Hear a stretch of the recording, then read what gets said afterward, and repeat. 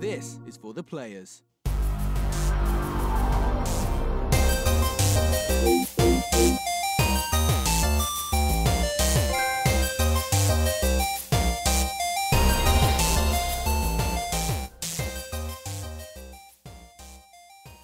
I'm Ryan Betson. I'm Max Cooper. And this is For the Players, the pop culturist PlayStation podcast. Over 40 years of playing PlayStation and 5+ years in the games media combined. I'd like to thank you for joining us in this PlayStation conversation. This PlayStation conversation happens every Monday morning at 8 a.m. on podcast services, including Spotify, and 9 a.m. on those YouTubes. If you'd like to join us in future conversations, head on over to our socials, our Facebook, Discord, Instagram. All our links are in the description below. My drink bottle's not in here. That sucks. But if you want to join the conversation as it happens, head over to twitch.tv/thepopcultures where you can watch us record this show live. That's right. You can get in the chat. You can come in. You can do all the things. You can have a damn good time. And as Dash says in the chat right now, the cardigan is throwing me off. That's right. I'm wearing a cardigan today because I went clothes shopping. We'll get to that a little bit later. But one thing we'd like you to do is to share this conversation. Tell your friends, tell your families about this little PlayStation pod. Go to your services of choice, give it some star ratings, give it likes or written crap, or, subscribe, like, and ring the bell and all that bullshit. But if you want to support us financially, we know it's tough, but head over to patreon.com/thepopculturist, or you can buy our merchandise at popculturist.com/shop, where you can buy shirts and other assorted shit with our logos on it. How are you this fine Saturday, time of recording, Max? I'm tired, man. Tired. My kid woke me up at 5 a.m. and I also did a 5-hour shift at work today, which I don't normally do. So, damn them kids. Yeah, bit of a bummer, but we'll soldier on. That's right. You just kind of push through. Yeah. How's the week been apart from today? Yeah, not too bad. I've played a lot less games again this week than I have, but it's been good. We do tend to be at that time where it's like there's nothing coming out, so and there's not really a pull to play anything. Yeah, I've played a couple of newish games, and I've dove back into some old stuff, but I played a little bit. Yeah, well, my week's been pretty alright. Nothing too major took place. It's just sort of going through the motions, really. It's just kind of keep doing it, which is cool. Well, it is that we're at this point. Yeah, everything is the same. Nothing ever changes. We're like 3/4 of the way through the year now? Yeah, we're about 3/4 of the way through. We've been in isolation-y, lockdown-y, quarantine-y thingy for like 6 weeks. So everything has been at a standstill for the longest time. It's actually kind of nuts. But in terms, you mentioned you've been playing a bunch of games, Max. What have you been playing? So I played some Streets of Rage 4 last night. How is it? Online. So it's difficult. Yeah. Well, it might not be difficult. We might just suck, but we were struggling to clear levels on normal mode. We were just getting our asses handed to us. Have you played it in a single player setting? Like, I have yet. More people. No, so I've yet to play it in a single player setting. We downloaded it specifically to play together. And then we ran into some network issues. We couldn't connect to each other, and it turned out it was because neither of us were running our firewalls, and that was apparently the issue. Once we turned our firewalls back on, it was all fine. Dove back into Overwatch. Played a little bit of Overwatch recently. I did notice that. All the new characters, I don't know how to play against them, so that's been a learning curve. Well, when was the last time you played?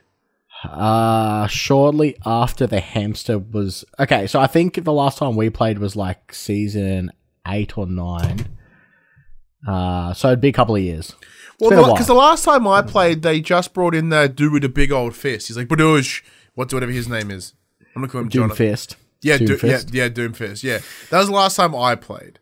And that was a bajillion years ago at this point. So been having fun with that. I dove pretty hard into the Elder Scrolls Online this week. Hey, very nice. I ponied up and bought the monthly subscription thing. Oh, wow, you went hard. So I paid for 3 months of that. So I did some of the side quests, joined some of the guilds, got to level 30-ish. Damn. It's been good fun. And how are you finding it? Yeah, so I'm playing with a friend. He kind of messaged me earlier in the week and said, "Hey, I'm thinking about re-downloading this." And I said, "Cool, I have already downloaded it because I was going to play it with Betson, and then we never got around to it." At no point did you message me this week, you fuck. we could have been playing it. To be fair, I normally get on at like 10:30 at night, so I normally think most people are in bed by then. Pretty close. Yeah. Oh, thank you, buddy. James has got my drink bottle. Yeah. Can I have it, please? Thank you, buddy. I've managed to convince my wife to play Moving Out. Is Moving Out? Moving Out? Yep. Yep. So I've got that downloaded, ready to go for when our child sleeps for longer than half an hour. Nice. But yeah, what about yourself? What have you? It's been a pretty quiet week. In terms of video gaming. Also, hey Nathan in the chat, what's going on, my friend? I spent a little bit of time this week with Moving Out again. So having played it last week, I did bring it into work for my online sessions at work. So I got a little bit more time with it there, and then I was like, okay, cool. So we got pretty far, like 20-something% the way through in a group of 3. So that was pretty easy. Drastically changes. How are you playing it in an online setting? Oh, no, we just take it at work and we just play it with clients. Okay, sorry, we play it with other staff members. Sorry. Oh, yeah. Yeah, so we play it and then stream it out to our clients. So that was all fun. Probably do that again this week. So doing that actually was really handy because it allowed me to look at different ways to approach the levels that I've already done in single player with myself. So then when I came home and I jumped back into it, I'm like, all right. And then I was able to gold medal all of them. Achieve the additional side tasks, and it all because there was I think I may have mentioned it last week. It felt like no matter what I would do, I couldn't get golds in single. Yeah, but that's now that when I played a bit more with others, I'm like, oh, there's a shortcut. There's that. Okay, cool. And then, pardon me, I've been able to sort of rip through it nicely, which has been great. I downloaded ESO on my laptop, so because that's gonna be another thing for work as well. So I'll be playing that, and then additionally, I dove back into Strange Brigade. I think I'm pretty close to the end at this point. That game's a good bit of fun. It's really chill. It's just good puzzles and shooting. It's a good blast. Other than that, not a whole much else really. My week has been a lot of mini painting and watching Seinfeld for the first time. So that's been an experience. That show is fucking awesome, by the way. Oh yeah. Even decades later, it's like brilliant. I just finished watching Upload. What's Upload? It's on Amazon Prime. Upload is where it's a show about you can upload your consciousness. Because I'm watching Seinfeld through Amazon. I've seen that ad. Yeah. It's worth a watch. It's very good. Nice. It's got Robbie Amell in it. Oh, that's who he is. I know that face, but then I couldn't pick who it was. I also watched Super Size Me 2. There's a Super Size Me 2. I know. That was my response.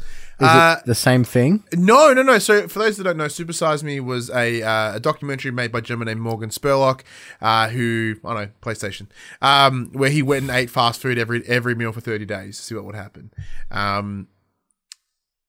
So the second one went a different way. So rather than doing the exact same thing again, he decides he wants to create his own restaurant. Because apparently, fast food has changed and it's more healthy. And right now, he's like, well, I want to see how actually healthier it is, or if it is in fact better from when he did Super Size Me 1. Fair enough. And yeah, it's a very interesting documentary, actually, especially around the whole because chicken is huge, and then all about the back end chicken industry and stuff. It was absolutely crazy. But yeah. Oh, speaking of fast food though, let's just get in there quickly with the Ryan Get Less Fat update. I have now lost a total of 13.4 kilos, nice. Which has been absolutely fantastic. So there was about a week and a half, about 2 weeks where I stayed steady, and that was a bit gnarly. I was like, oh, why can't I get past this hurdle? But I've seemed to have gone, and then I'm heading back down, which is absolutely amazing. So to add to why I'm wearing a cardigan, today I did finally go and buy some new clothes. Losing 13.5 kilos really does affect your clothes that you are wearing. So like my pants are just falling off me. Like shirts, they're fine. Like I don't mind a bigger shirt. But even the range of jumpers that I've only ever had hoodies because they're easy to buy large. Right? Yeah. And then I was there today and they had some cardigans and some other like sort of pullover jumpers. And I got this one in this color and a black or a dark gray, sorry. And then another pullover jumper. And the big thing for me is that I was like, I haven't always had to buy from the fat dude section, but there was a time where that's the only place I could really go. And so today I was able to buy everything from the non-fat dude section. Which so now that you've got your cardigan, are you ready to tell punk kids to get off your lawn? Oh, they're getting nowhere near my lawn at this stage. It feels good, but it's so warm. It's really lovely. But it was one of those things because you can't buy them.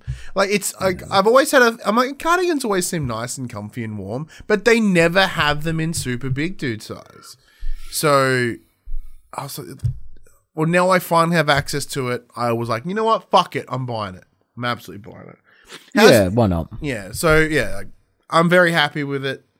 I don't know whether this suits me just yet because it's a lighter color than I would normally wear, but I'm feeling it. What about you, Max? How's your Get Less Fat update going? So over the last 2 weeks, I've lost just over 2 kilos. Fuck yeah! Because I'm not being as stringent as you are. So I only have the shakes on weekdays because my weekends are so out of whack because of my work schedule during the week. My meal consumption's all over the place on weekends. So I stick to them during the weekday, and then on weekends I'm a little bit lackluster. Like today, for instance, I finished work at 2:30. I'm just like, I'm getting Subway. I'm having a sandwich. Subway's not too bad though. Like Subway's not too bad on the scale, but depends what you get there, of course. And then obviously I've just gone through 2 glasses of gin, so we'll see what happens. Yeah, that's that. So like, I said like when you say I'm all strict on, I am very strict on it in some ways, and then but the dinner is where I get a bit free. So like last night for the first time in forever, I had Hungry Jack's, and it was awesome. And I still lost weight when I woke up, so I was very happy with that. But anyways, that's enough about my fucking weight loss. That's about weight loss. But so what's your total now then? If that's 2 weeks from the total now, so from the start of the year to now, it would be close to 14-ish kilos. Fuck yeah. So you and I have lost a collective just shy of like almost 30 kilos. God damn. Round of applause to us. Just gonna say. Fuck yeah to us. We are going to be so pretty for PAX if it happens. But it's it's not happening. But Dash goes, it's called Shock in the Body. It's a good thing. It is 100% a good thing. Like I'm a big fan. I still do the celebration meals, as they call them. They shouldn't call them cheat meals. But yeah, I'd sort of them like once a week to put a bit more oomph in. But no, it's good. I like it. Anyways. Let's get in the section we call Inform the Players. We tell you about what happened this week in PlayStation. Now, Max, there was some things, nothing massive this week, but we're still getting a lot of the smaller things. So, similar to previously, we're going to do the to and fro, one. See how we go. I actually kept everything together this time, so we won't have to go up and down constantly. So let's kick things off with Assassin's Creed lackluster gameplay reveal. So obviously, this coming from Liam Croft at Push Square. So in the short time since Microsoft's Inside Xbox, which happened 3 days ago as of recording, we checked it out to check out the third-party titles, hoping to see them come to PS5. And obviously the Assassin's Creed gameplay reveal was there. So Ubisoft have been heavily criticized for their use of the word gameplay. However, the Xbox Series X manufacturer promised that it would debut footage of Assassin's Creed Valhalla, and while it technically did, what we got didn't live up to our tempered expectations. The 71-second trailer featured vague shots of the game and cutscenes that most likely don't represent the final product. It was a major disappointment, but at least the CrossGen's title's creative director has quickly sought to temper the flames. Ashraf Ismail took to Twitter to promise that, quote, in-depth gameplay and lots more information is coming. So the tweet in question, quote, hello all, you rightfully expected to see today. We have a long marketing campaign ahead of us. You will see in-depth gameplay and get a lot more info about the game. Thank you for your excitement and passion. Be patient with us and be kind. It will be worth it. So when the proper look at gameplay will arrive, we're still not sure yet. Ubisoft has yet to confirm a digital showcase of its own at the time of writing this article, which was a couple of days ago. Until then, we just have to wait. In the chat, we've got Dash. Get the fuck out of here, Ubisoft. And Reverend Park said made Watch Dogs look tame. It was so overhyped, and it was just nothing. Now, granted, I guess the takeaway is it was at least all in-game engine footage. Well, why didn't they say that? Like, right, it's not gameplay. It's like let's show a complete in-game trailer. So, I mean, in that sense, fine, I guess. But when you say we're going to show you gameplay, like, show us gameplay. Show us real gameplay. Look, Xbox and the whole Microsoft conferences or any sort of their video packages have been pretty liberal in the past about their use of words like exclusive and world premiere. And yeah, that's the big problem with their messaging, I guess. They just need to, yeah. But on top of that, this certainly doesn't come from. Dash is really hating on this. What's he in the chat? Quote, in-game engine, and even then, games look like fucking shite. Almost zero shaders. Well, is that, cool. All right. I said, I'll just wait. Like I said, we've discussed this in the past, Max, where like we're at a point now where it's like, all right, we'll just wait until it comes out and we'll look at it then and we'll think about it then. We've got until the back end of this year, and I'm sure we'll get a lot more information between now and then. I mean, people have made a point that it's like, it's supposed to be a launch title, so it's coming out within 6 months, and it's still looking like this. Yeah, and like one thing that sort of came out of the whole Xbox Inside thing was people's expectations of what next gen would look like, right? There was sort of people having this expectation of what it's going to be from there to there, and it doesn't seem to be meeting that. Now that doesn't surprise me. I imagine people had this grandiose idea of what next gen visually should be, but that comes in time. Like, even the first PS4 games look a little bit rough compared to what they look at now. So, as we go further in there, or as we start seeing more first party, presumably, for both Xbox and PlayStation, that is where we will see the more visually stunning games. Yeah. And Dash also supports what I said in the chat. He goes, PS3 to PS4 wasn't a major leap in its infancy. Spot on. So it takes time to get good to develop for new hardware. Yeah, and on top of that, how I think the next generation will be handled, because we are hitting a almost a plateau, what's the word I'm looking for? It's like a deficient return or whatever. That's like the exact term I'm looking for, but diminishing returns. Works. Diminishing returns. So like the we are hitting that ceiling of what graphics are right now, right? So I think we'll be seeing a lot more of more back-end style, a lot more smarter AI, a lot more processing, maybe a lot more density in the world, rather than a lot less loading screens. Visual, yes, like loading times rather than visual improvements, which is fine. Adding more to Assassin's Creed Valhalla, this one comes from Push Square as well. If you played through Assassin's Creed Odyssey, you'll be familiar with just how huge that game is. The game's stupidly huge. It takes place in an enormous map and has endless missions and other activities to engage in, keeping players busy for potentially hundreds of hours. It is a great game, according to Stephen Talaby, but you could argue it's too big for its own good. That I would agree with. For Assassin's Creed Valhalla, however, it sounds like Ubisoft of Montreal is scaling things back a little little bit. The publisher's head of communications for the Middle East, Malik Tafar, has responded to feedback about Odyssey's size and scope. And according to him, Valhalla will be, quote, neither the longest nor the biggest game in the series, end quote. Suggesting you won't have to sink quite as many hours into it. This will be a welcome news to fans who felt Odyssey was a little bloated. It should be noted that this quote comes from a translation of the original Arabic tweet. However, it seems pretty clear what Tefar, I think I pronounced it wrong beforehand, Tefar is saying here. Now, Max, this isn't the biggest news that comes out of this for me, personally. Like, we discussed this last week as well, being really super, I'm like, oh, cool, I remember being really excited, about Origins and about Odyssey, and then I get in there, I'm like, this is dense, and I don't want it. Yeah, those games were huge. Scaling it back a little bit is not really the end of the world. It's probably a good thing because those were long grinds for those games. Brutal grinds, absolutely. I mean, I think I played Odyssey for like 80 hours and I'm still not finished. Ew. And once again, if I remember right, they did have those sort of perpetual like missions that always just make something for you. It's similar to like how Skyrim did it back in the day. That same sort of concept. Just sort of keep and so you'd always find new missions. Yeah. And that's cool for some, but nah, mate. Nah. Yeah, it's a long slog. Yeah, it's rough. So this will certainly be a positive spin.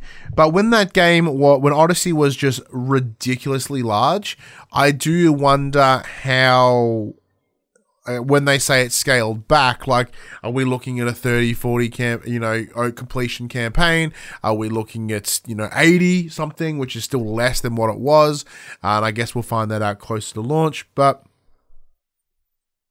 It is still early days. We've got to remember this was only announced to us like how many weeks ago? Not even? A week and a half. Exactly. Yeah, about a week and a half.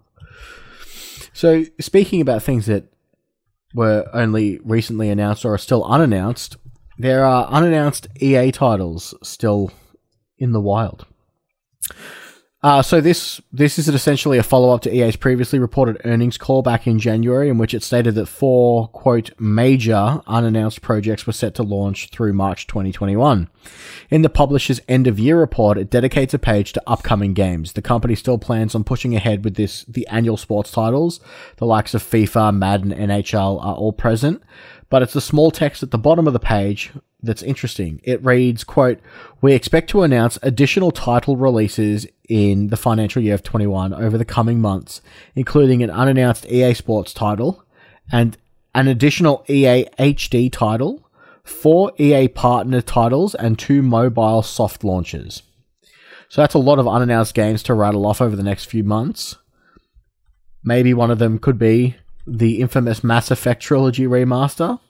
Didn't it come out, someone was all balls to the wall and like, yep, it's Mass Effect.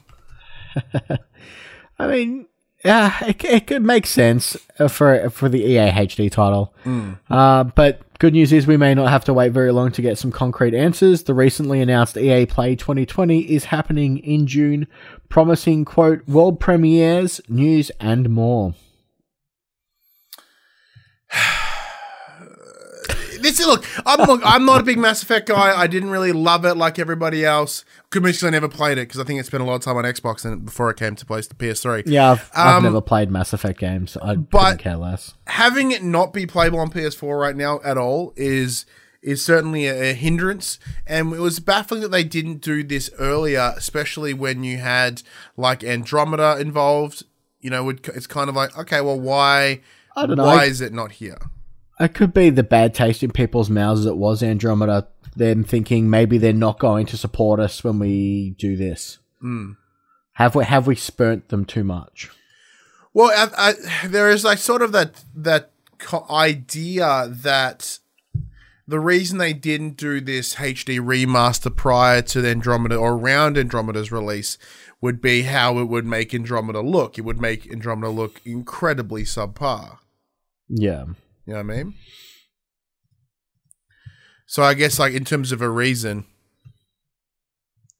like why they didn't do it makes sense now. Yeah. All right, so I'm just having a little bit of weird things with the chat on my side. So give me one sec, but it looks to be pretty good on the Twitch, so that's fine by me. All right, let's keep chatting about EA Max. EA suggests the PS4 games will be upgraded for free. Also from Push Square. Naturally, there's a lot of chat about next gen right now, but one question in particular remains a bit of a mystery, particularly for the PS5. If you buy a game on the PS4 that later releases on the PS5, can you swap to the enhanced version at no extra cost? Interestingly, Electronic Arts now appear to be in favor of such an initiative.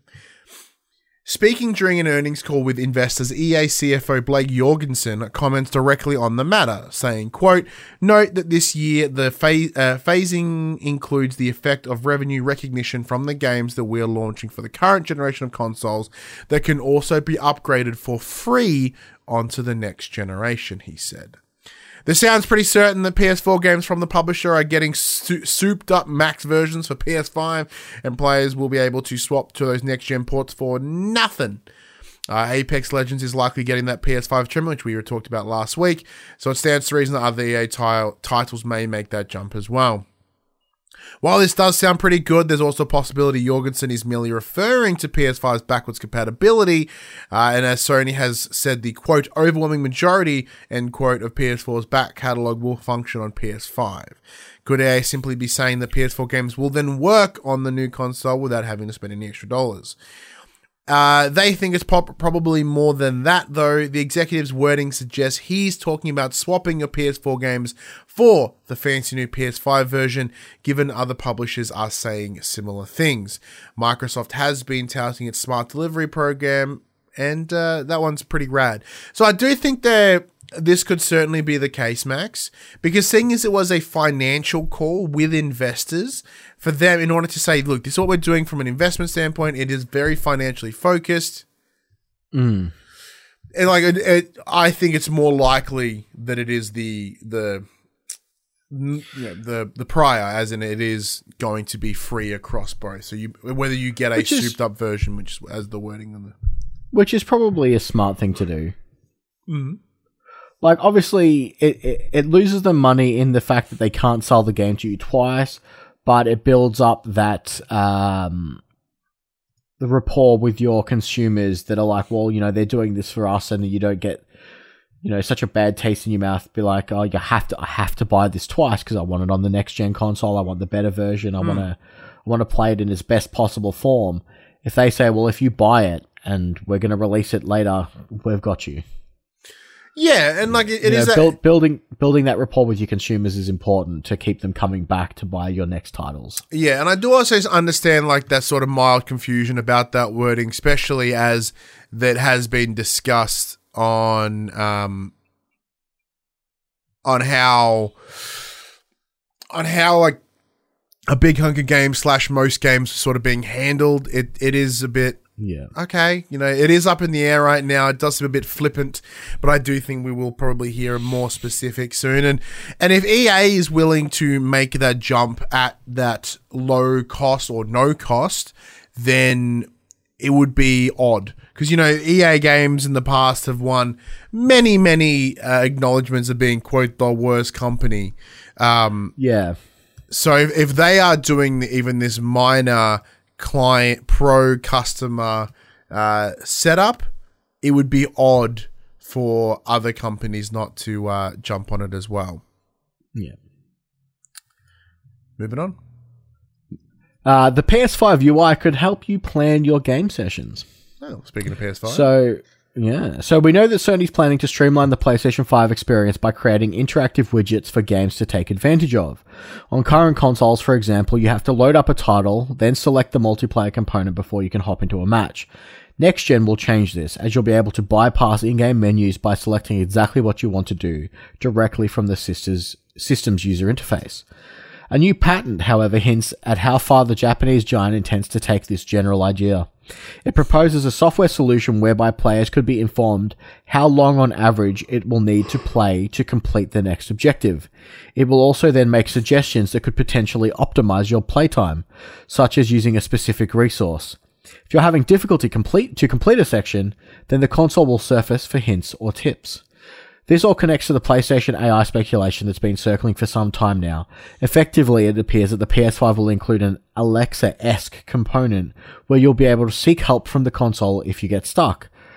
Imagine a lot of this stuff will be optional, but it seems Sony wants to streamline your time with its system, which is a noble pursuit considering so many of us lead extremely busy lives. I do live a busy life, Max. But do you want to be told how long it takes on average for you to complete something and then it take you 3 times as long? And No. then you just realize that you suck? No. It is just weird. Like, I don't want any of this personally. Like, I love it on concept. It's like, hey, you know, this is what's going to look like. That, you know, as per average time spent on this section by other players. Oh, excuse me. It's good. You know, it would take you another hour and a half to get to the next objective. I guess it just depends on how in your face these are. Like, is it going to be like, hey, I can see that you're having trouble. Do you want to spend $5 on this thing to make it easier? It's the goddamn paperclip in Word. I see you're trying to play a game right now. Do you need some help? No, mate. Like, yeah, it just depends on what they're using it for and how in your face it is, and whether or not you can disable it. Yeah, if this is a if this isn't like an opt-in service. Yeah, if it's an opt-in service, then I'm going to have less of an issue with it. Like, I personally probably going to turn it off straight away.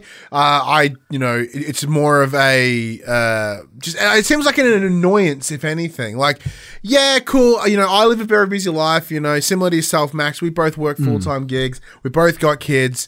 And then we do this little side hustles as well. Like, we don't have a lot of time to really sit down and smash games. So the idea here would be that as the age of the average game player is increasing, they're taking into account that with that large age bracket means less time to play games. So let's provide a platform to help those people with limited time with a bit of time management.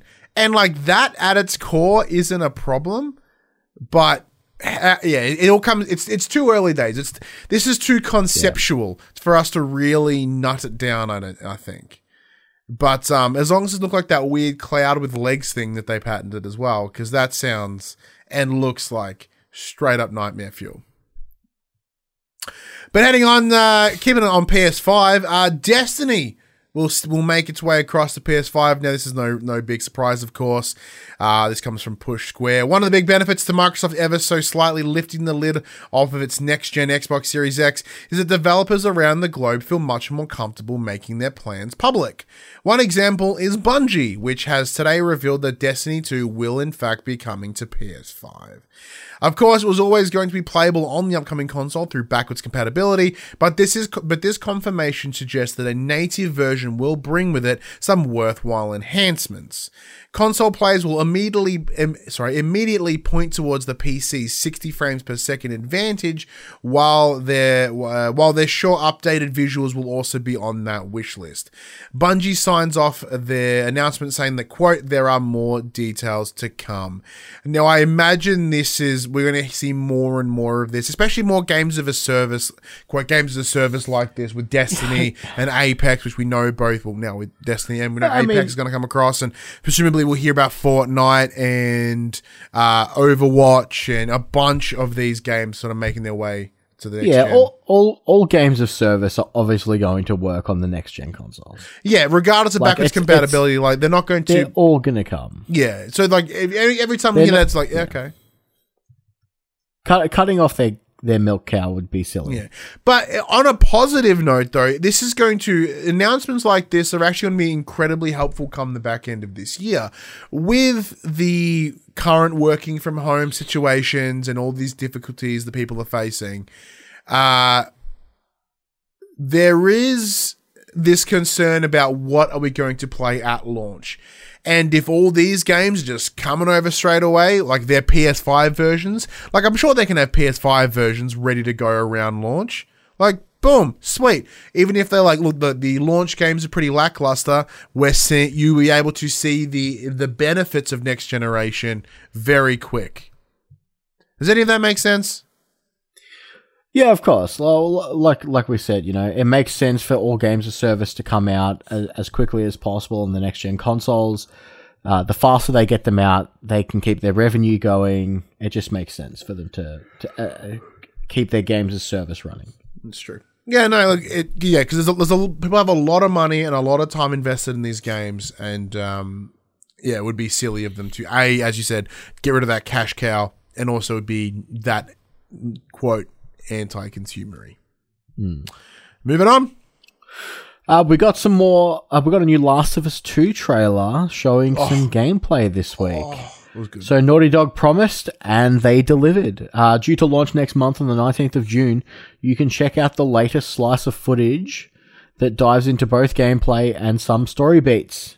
If you haven't already seen it or heard the media blackout following the unfortunate leaks, it is worth watching, but stay clear of the comment sections. Big time.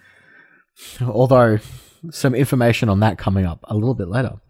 So the 2-minute trailer puts a lot of the screenshots everyone's seen the past few months into motion, plenty of new gameplay sequences, and things get truly gruesome the longer you watch. I won't go into too much detail. I want to, be as spoiler-free as possible. But it looks like The Last of Us Part 2 will not be pulling any punches whatsoever. Dude, and that makes me so happy. Because when we look back at other previous showcases or trailers, and we saw people being straight up fucking disemboweled and hanging off stuff, and these just, crazy violence everywhere. Like, not quite ultra violence, but pretty gnarly violence everywhere. I'm very happy to see that is continuing, because I know there was a little bit of backlash, quote unquote, around the violence. Oh my god! Excuse me. Around the violence around The Last of Us. Sorry, man. So I'm glad they've really kind of doubled down. They're like, no, this is what we want, and this is what we're planning to deliver. So here you go. That makes me really happy. We get to see a lot more of Ellie, and I guess this is semi-spoilers if you've not watched any of the trailers. We get to see a bit more interaction between her and Joel as well, which is fantastic. Now, of course, neither you and I have seen the spoilers or the leaks, and we certainly will not. So one thing that we have been doing is, as Max mentioned, avoiding any comment section, and Sony is sort of playing it smart on that as well. They know that just people are being absolute C words and just straight up, fuck them, they're cunts, I hate them. They're just going out there and just delivering this information everywhere. So they're playing it smart, and they have been locking off their comment sections on their YouTube videos and whatnot. However, they cannot stop them on Facebook and Twitter and Instagram, I believe. So it's more just about YouTube. So keep an eye out. Bumholes are everywhere, and they're really trying to just spoil your day all the time. But I do greatly appreciate, personally, the PlayStation are trying to do this, to at least block it in some ways, where keep it safe. Because was it announced this week or last week that they went gold? I think it was on the precipice of last week, this week. Yeah, so we may have been post our recording last week, but it is 100% happening.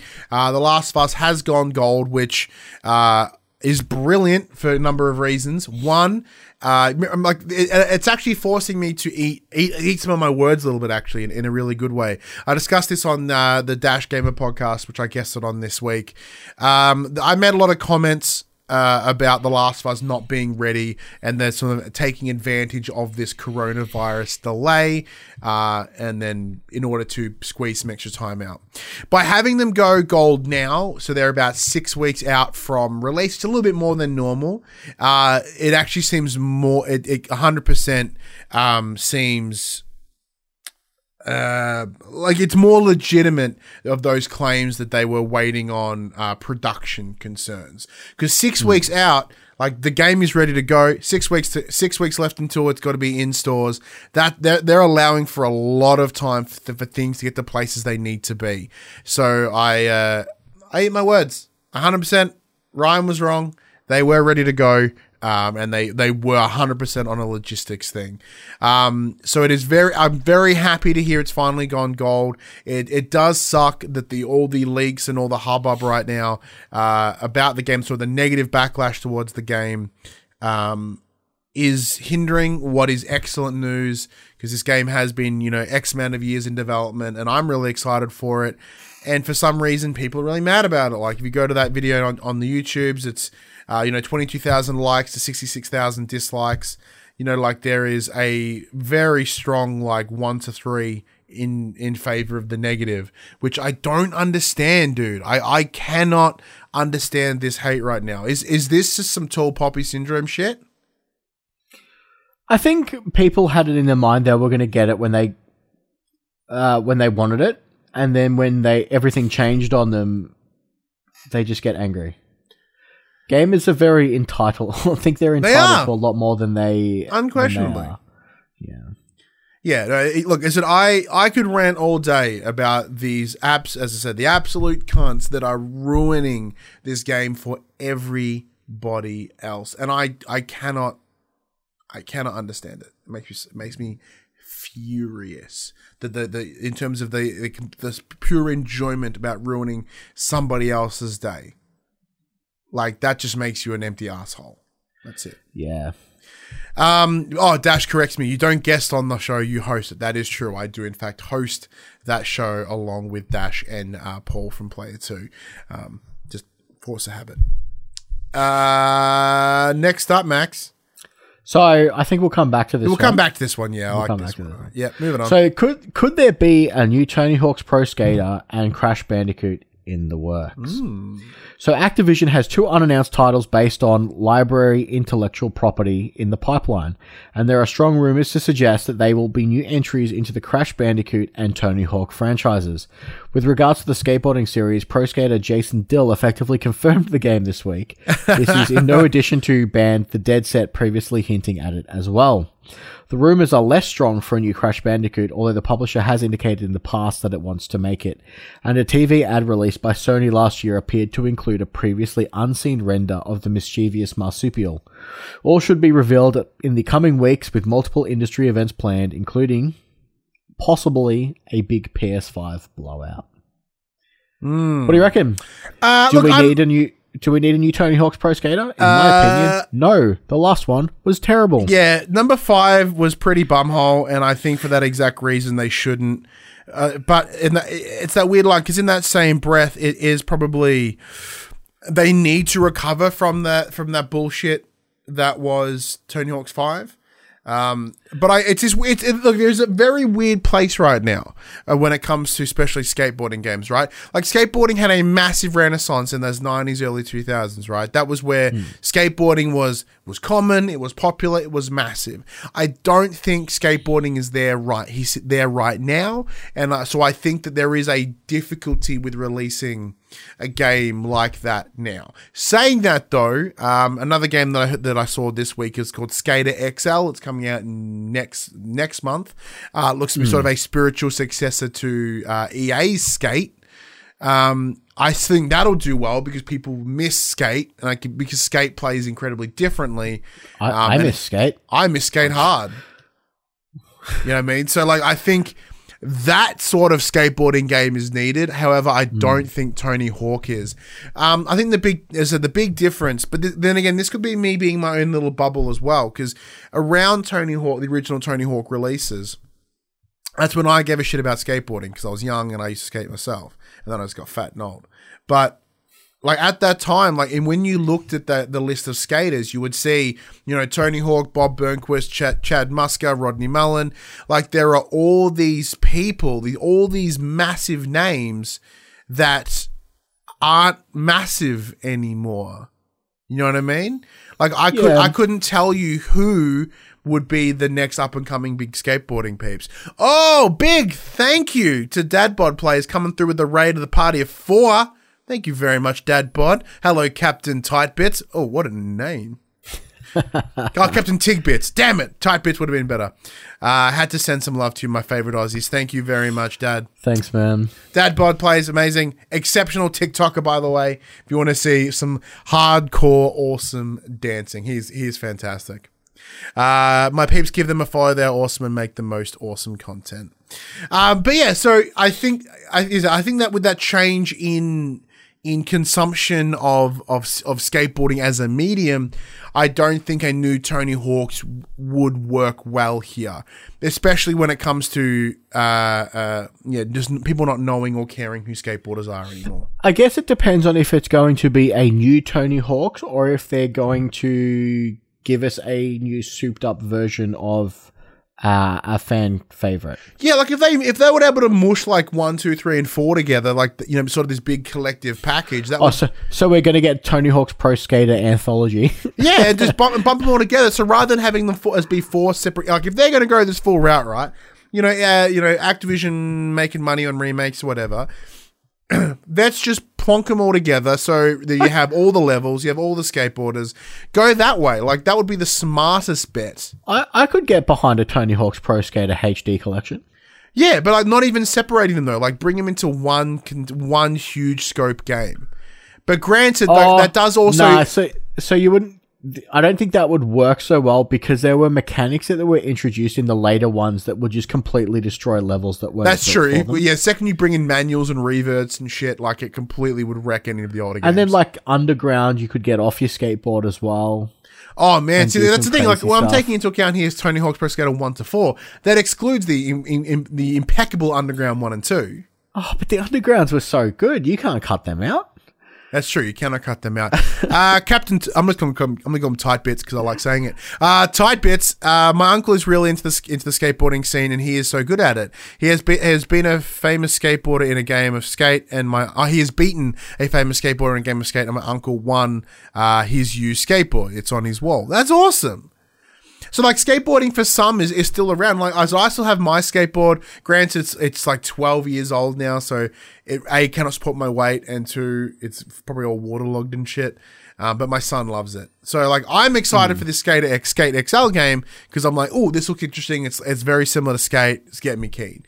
But a new Tony Hawk's game, which is Tony Hawk has also got on the record saying that he no longer has that deal with Activision. So it's this weird sort of line, like they would have to reinstate the name deal with him, I guess, because he fell off that deal like a while ago. I don't know. Yeah. And in terms of Crash, we've heard about this rumored new Crash game for forever. Couldn't give a fuck about it personally. Yeah, I'm the same. Because Crash Bandicoot really did end after Crash Team Racing. Yep. Yeah, okay. Sure. Oh yeah, it was Crash Team. Yeah. Oh, okay. It died at what? But I mean, in terms of its wrong, big Crash appeal. Team Racing is great, but it's not a Crash Bandicoot game. Yeah, no, but like Wrath of Cortex was okay, but like yeah, once you got away from Naughty Dog, it really sort of rapidly declined. Yeah, and the recent success and love of Crash Bandicoot comes from the remakes of the original 3, not the request for a new one. Yeah. Moving on up, speaking of old franchises that may be making their way back, this comes from Push Square. My video was frozen. Give me 1 second. Boom, boom. And then I'm back in and I've lost my my news. There it is. The Prince of Persia is back, apparently. Here's a strange story. There's been footage of a cancelled Prince of Persia game found on YouTube for over 8 years, but it's only been now put into the wild. The concept trailer, subtitled Redemption, was in development for PS3, and it shows an Uncharted-esque set-piece scenario involving time manipulation, sword fighting, and a lot of running. The game obviously was never published, but fortunately there are rumors of a new Prince of Persia title after Ubisoft registered a domain name recently, which is in the next bit. But while we wait for more information on that, what do we think of this potential concept, Max? It's definitely got that late PS3 era muddy look to it, but it could be interesting nonetheless. This was since updated, going to, according to an ex-Ubisoft and Naughty Dog animator, Jonathan Cooper, this is not gameplay footage, but a target render. Quote, that this target game footage, pre-ended game pitch, inspired our own pitch for Assassin's Creed 3, as they did such a great job making it look like real gameplay, he said. What a strange twist at the end there. Yeah, but to add a bit of extra to it, Ubisoft has also been busy with some websites. Recently registered the domain for Assassin's Creed Valhalla just hours before the game was revealed, and they've also since taken a hold of princeofpersia6.com. Is the publisher finally bringing this action platforming franchise back to life? Asked Robert Ramsey from Push Square. Well, it's of course not concrete proof that a new Prince of Persia is coming. It is still a very specific domain, so there's a chance that it doesn't actually mean anything at all, because normally it would be Prince of Persia subtitle, right? Because you'd have to then take into account, Warrior Within, Sands of Time, and you'd have to knowingly know that they are all counted, and etc. Right? It's a lot of extra work there. But with so many next-gen events coming up, Microsoft's Xbox Series X showcase, as we mentioned last week, didn't show anything. While Sony's PS5 reveal will come at some point in late May or early June, it is possible that Ubisoft may, in fact, be gearing up for an announcement. Max, what is your thoughts on a new Prince of Persia? However, quickly want to respond to Tight Pants here. Tight Bits.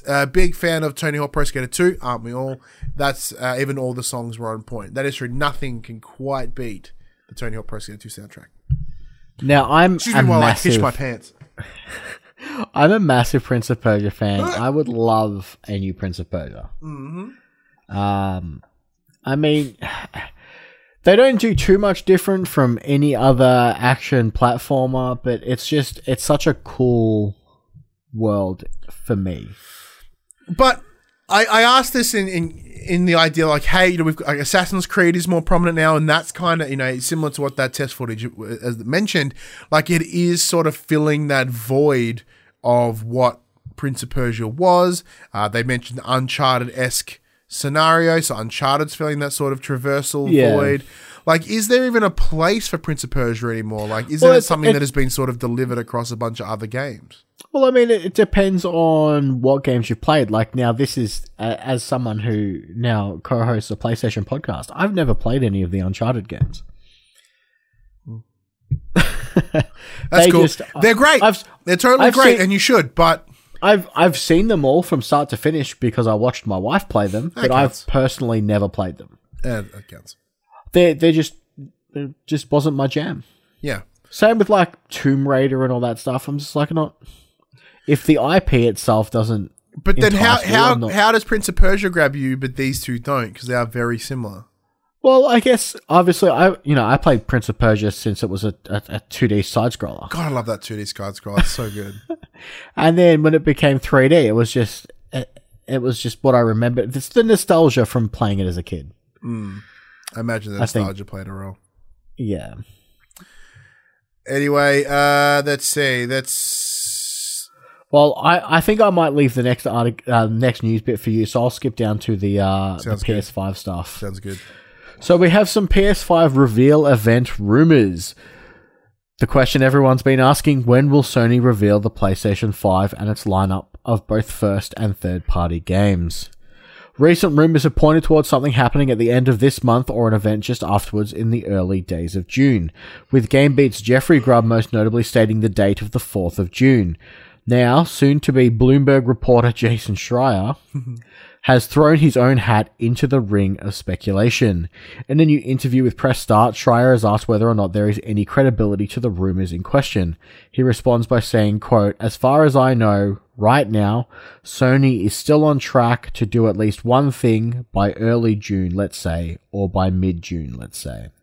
So E3, potentially E3 window. So he then stresses that these plans could still change as the current world pandemic continues.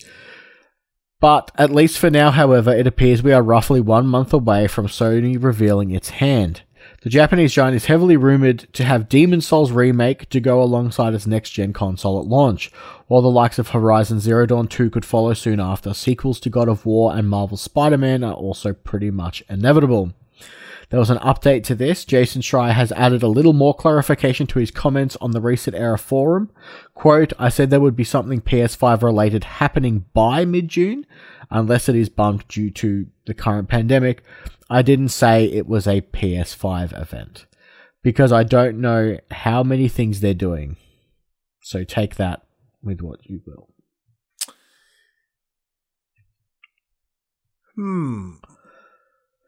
I mean, we're eventually going to get all these announcements and what it is and have a look at the hardware and what's coming out with it.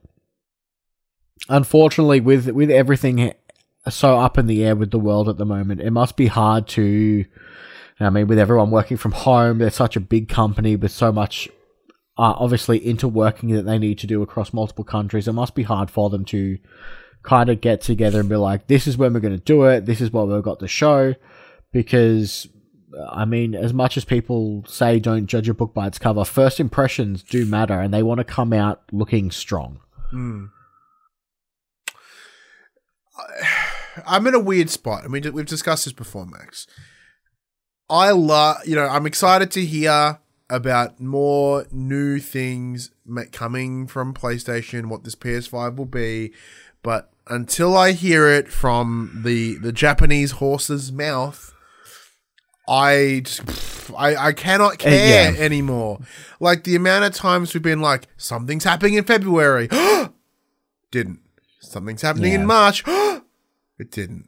We've been burnt too many times. Literally every month we've had some sort of this announcement is rumored to come, which I don't know about you, proves me that no one fucking knows anything about the PS5 reveal or when it's even happening. No one knows. I mean, they're all like, oh, this developer is announcing this at this date and this person's doing this at this date, so Sony has to be doing something around then, right? Right? Well, there's been no, like if anything, what we've seen is proof that they won't be, that there is nothing. Yeah. You know, so I myself have said I refuse to get excited until I can get some more confirmation. I can't even remember when the last PlayStation State of Play was.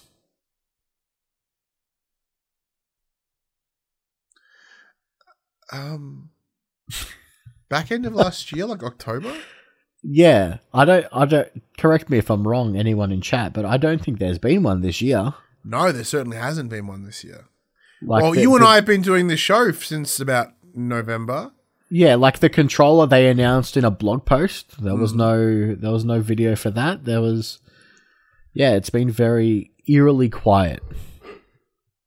Sony have been very tight-lipped. But yeah, until we hear it officially, I'm gonna take every bit of this announcement with a grain of salt as my mouse gets in my face. And finally, Max. The last State of Play was December, says the Reverend Park. So he corrects us. Thank you very much. Let's see. Finally, the Doom composer will not be so eternal. Doom developer id Software has confirmed that it has parted ways with composer Mick Gordon amid a very public social media spat. The fallout came to the forefront when an audio engineer posted an image of the waveforms from one of the songs on Doom Eternal soundtrack and compared to the Doom 2016 soundtrack. It showed a highly compressed profile with a less dynamic sound range. The original poster placed the blame on Gordon's feet, though he was quick to distance himself from the project, this is being Gordon, claiming that, quote, he'd only mixed a small handful of tracks and wouldn't have done that. He went on to tell another fan that he doubts he'll work with id Software again, alluding to some kind of breakdown of communication. This, as you can expect from people with pitchforks on the internet, led to a tidal wave of online abuse being pointed at id Software's developer lead audio designer, who was responsible for mixing the remainder of the soundtracks. Such has been the ferocity of this backlash, the executive producer Marty Stratton was forced onto Reddit to comment.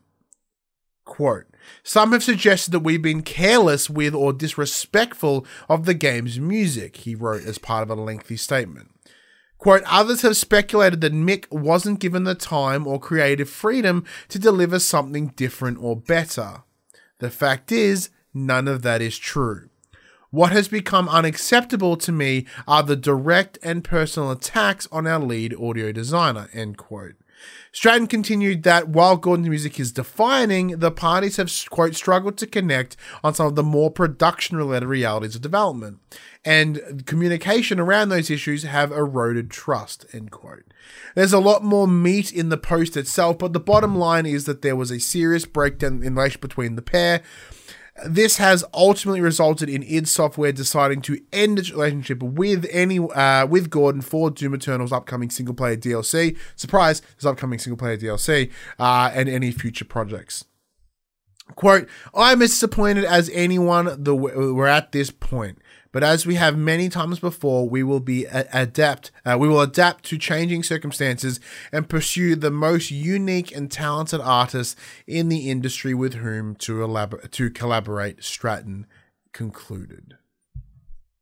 Now, we put this one in here mostly for me, because I personally absolutely fucking love the Doom soundtrack. I think Mick Gordon is a straight up talent, especially when it comes to that sort of industrial sound that we got with Doom 2016, which then was brought into Doom Eternal as well. So to hear that there has been some sort of disagreement or some mismanagement on either side of them, that resulting in this not being delivered further, or not being within Mick Gordon working with Bethesda in a number of ways, is disheartening to me personally. But I also understand from a business perspective where id stand. From my understanding was that they had created many agreements, many extensions with Mick in order to get his things ready for release of the official soundtrack. So for those that did pick up the collector's edition of Doom Eternal, the actual soundtrack itself was delayed about a couple of weeks, about a month. So even if you bought it, you couldn't even access it day one. You got it later. So that is interesting.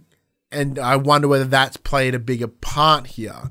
Because myself personally, what Mick Gordon has created for Doom 2016 and following Doom Eternal, they are the defining sounds of Doom for me. Like that sort of industrial guitar, that real sort of chug heavy with that hard synth, very low end, guttural sort of sounds. I love it endlessly. I think it's absolutely fantastic. And I don't know. I imagine my feelings towards Doom, if it does go any further than this, may be altered with the removal of his music. Max? Interesting. Yeah, it's always a shame when there's a breakdown between artist and the developer, especially over something like this, like a lowering quality of the music to fit into the game. But adding to that, so the discussion here isn't around the issue of the audio, right? So due to Mick not meeting his goals and getting the songs out on time, there was an agreement to move them on to the lead designer, who was to then do the final mixing on the songs that Mick hadn't completed yet. Yeah. So if you have a listen to some of the songs on the soundtrack that Mick Gordon mixed himself, they do have that wide range. They do have that more intricate, deep sort of nuances where the lead designer has sort of come in, put them together, and as you can see from the waveform, they are quite heavily compressed, and they don't have the same clarity and sort of nuances that you would have found in Mick Gordon's mix. I mean, it's a shame, but like you've just pointed out, there was a deadline, and he not making the deadline kind of puts the developer in a sticky situation as well. Like they need to meet their targets, and because of this, it's just a shame that it happened so publicly, I guess. Yeah. And now for them to choose to cut ties entirely, which I think that means there's a lot more that we haven't seen. So, with old Marty's big post, like there is a lot of very open discussion in that. So it's not as if it wasn't PR wordy. It wasn't like a bunch of, we wish him best on his future endeavors, all that garbage. None of that. Absolutely none of that at all. Like it was, pretty by the book, just like, hey, this is what it is. This is it from our side. So I imagine there's a lot more to it than just, and I'm out of here. Like I think there seemed to be a bit more.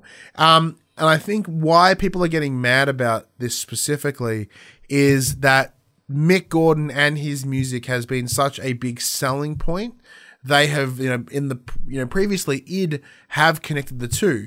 They have put them on the same place, on the same pedestal, like, and they've had Mick be part of the showman, part of one of the showmen to to Doom. Like, you know, he was at PAX 2017, where he literally went there to just play the entire soundtrack and explain how he made it and what his processes were.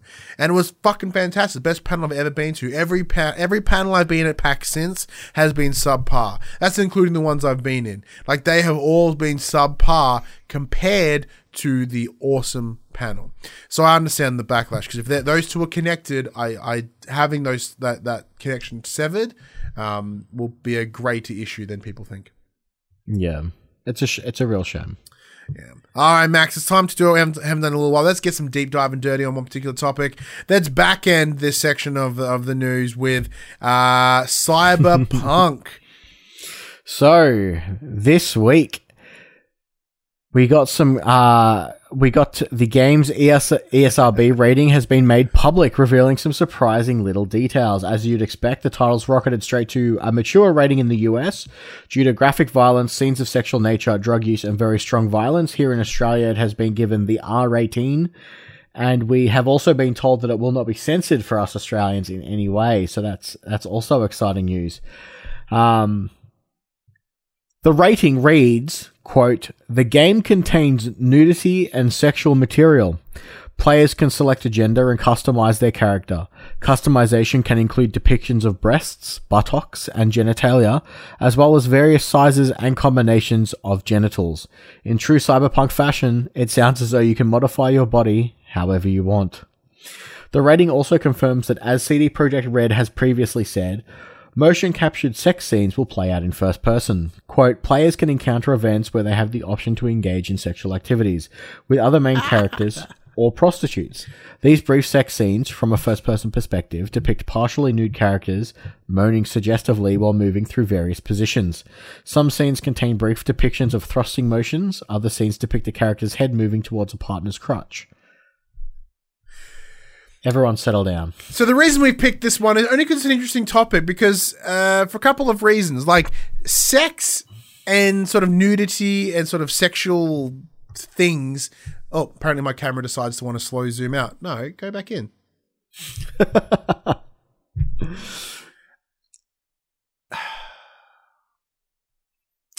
Sorry, give me one. The zoom rocker's busted on the camera, so it's just going to keep zooming. It's going to keep zooming out. All right, Max. Are you trying to distance yourself from this story?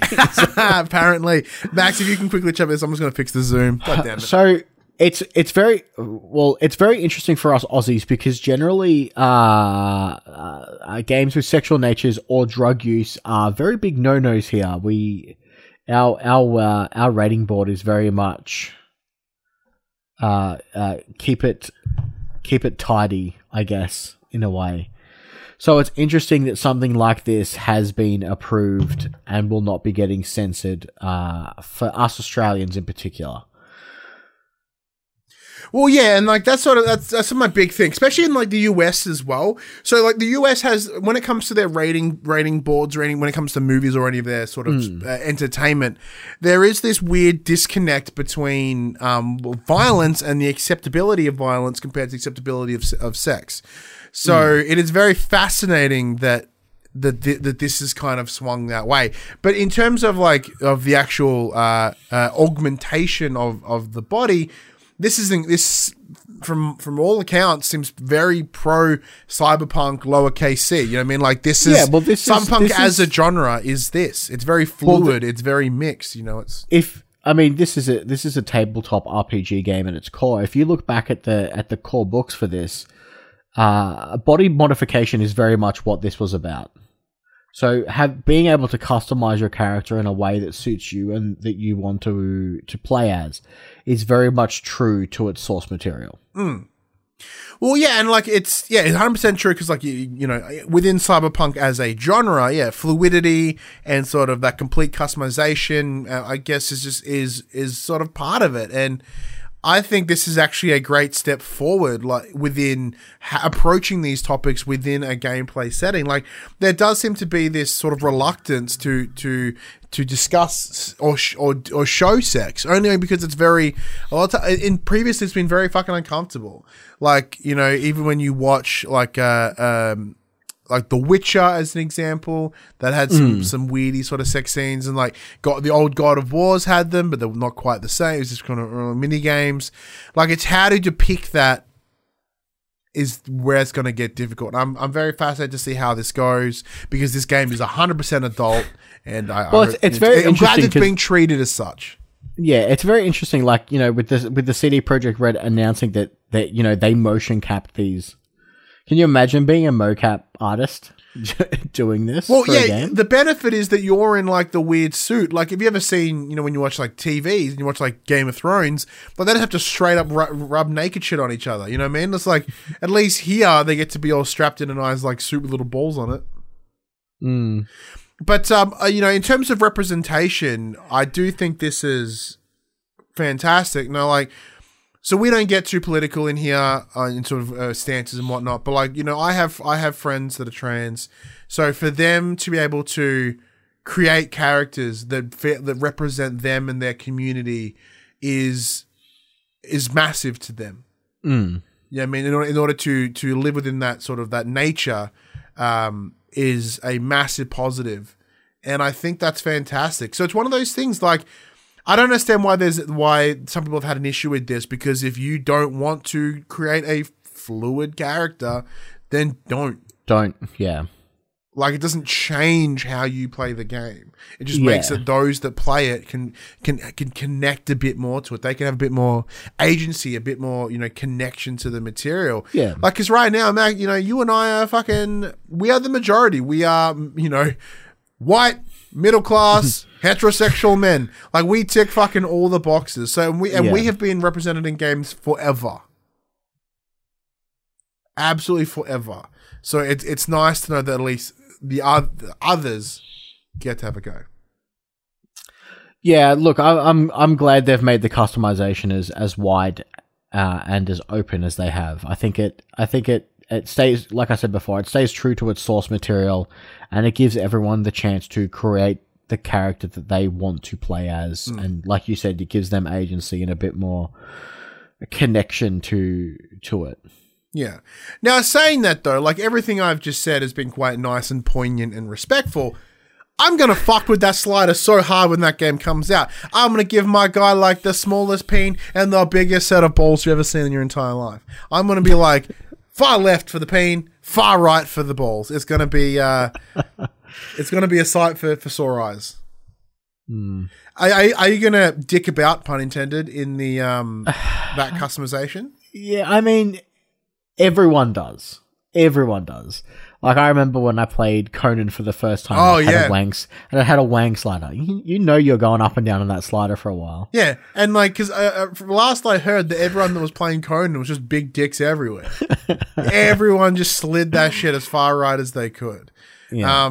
You know, the benefit of this as well, it's, you know, it is equal. Like, both genders, or both sexes, sorry, are getting those organs, so they can slide them however you want. As I discussed, I'm in the start of in the pre-show, like, I'm gonna go to the buttocks to be negligible, no butt, it's a fucking straight line, just bam, just flat balls and coming out the front. That's what I want.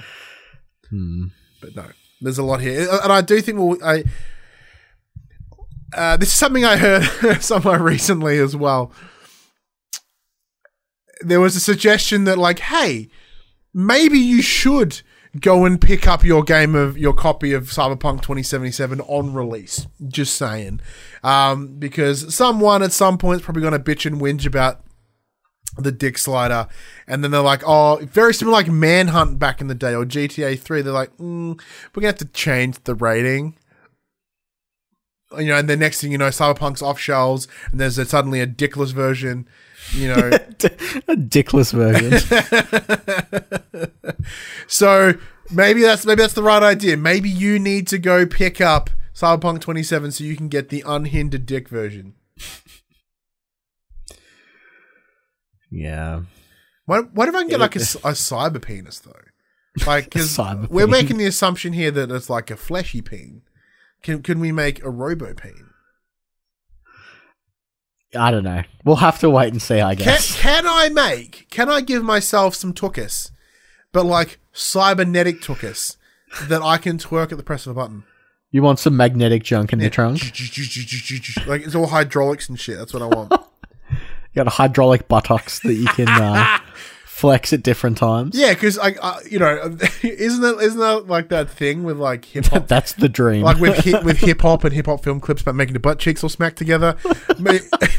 When you've got like hard hydraulics, like junk. You're just giving yourself an applause after every gunfight with your ass cheeks.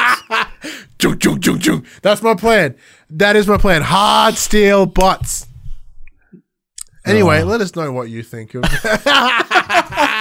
having super customizable genitals and in Cyberpunk. It's an interesting time to be, I think. Well, yeah, it's a great time to be alive. Do you think this level of creative freedom will roll out? Turn out horribly? Yeah, there will be some. Dude, there will be some horrendous photos online of check out my Cyberpunk character. And it's all dicks, just dicks all day. It's gonna be awesome. But do you think like this level of customization or freedom will roll into other games in the future? I mean, I hope so. Most of the time, like with most games, especially with this, you'll spend an hour customizing your character for a first-person game, and you're never going to see yourself. That's true. So, I mean, a lot of the times, this doesn't matter. Mm-hmm. So it'll be interesting to see how it affects other games. Well, because the same can be said for like Overwatch. You never see yourself; you're in first person. But by God, people put a lot of effort into their skins. Buying skin. Yeah, I'm the same. Yeah, I want to look pretty in that loading screen. That's true. But let us know what your thoughts on Cyberpunk and its cyber penis. In the comments below. I'm still calling it cyber junk from now on. Cyber junk, yeah. Cyber junk. Get excited. 2077. Let's enter the section we call inform. No, we've done that part. Look, Cyberpunk, yonks away, dude. Yonks away. Let's have a chat about what games that are coming out this week in a section we call Coming to the Players. Max, bring it home. Oh, there's not much. So new PlayStation games for the week of May 12th, 2020. Again, this comes from the US PlayStation blog, so some dates may change for us Aussies. Some may not come out at all. We have Emma, Lost in Memories, PS4, PS Vita, digital, out May 11th. Fault, Milestone 1, PS4 digital, out May 15th. Huntdown, PS4 digital. Ion Fury, PS4 digital, May 14th. Island Saver, PS4 digital, out May 13th. Pixel Ripped 1995 PSVR digital. Pong Quest PS4 digital May 15th. Potata Fairy Flower PS4 digital, out May 13th. Tactical Champs PS4 digital, out May 15th.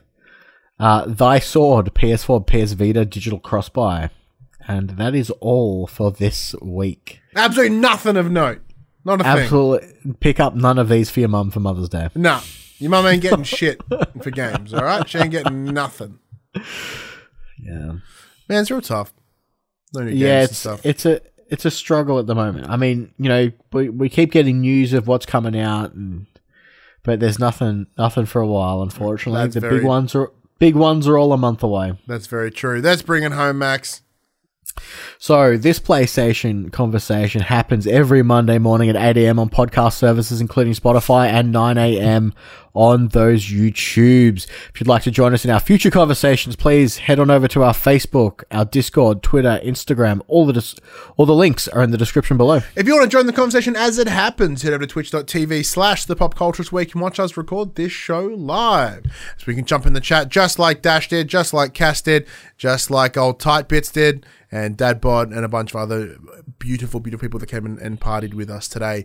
One thing we'd like you to do is to share the conversation, tell your friends, tell your family about this little PlayStation pod. Be sure to go to your podcast services, give it 5-star rating, give it a written review, all that sort of garbage. If you're on the YouTubes, be sure to give it a like and subscribe and ring the bell and all that garbage, if that's something that you want to do. We know it's difficult times right now, but you can support us financially at patreon.com/thepopculturist, as well as our merchandise shop, popculturist.com/shop, where you can buy shirts and other sort of shit with our logos on it. That does bring us to the end of the show, Max. Thank you for joining me once again. No problem. It's awesome times talking PlayStation. But until next week, I'm Ryan Betson. I'm Max Cooper. And that was for the players.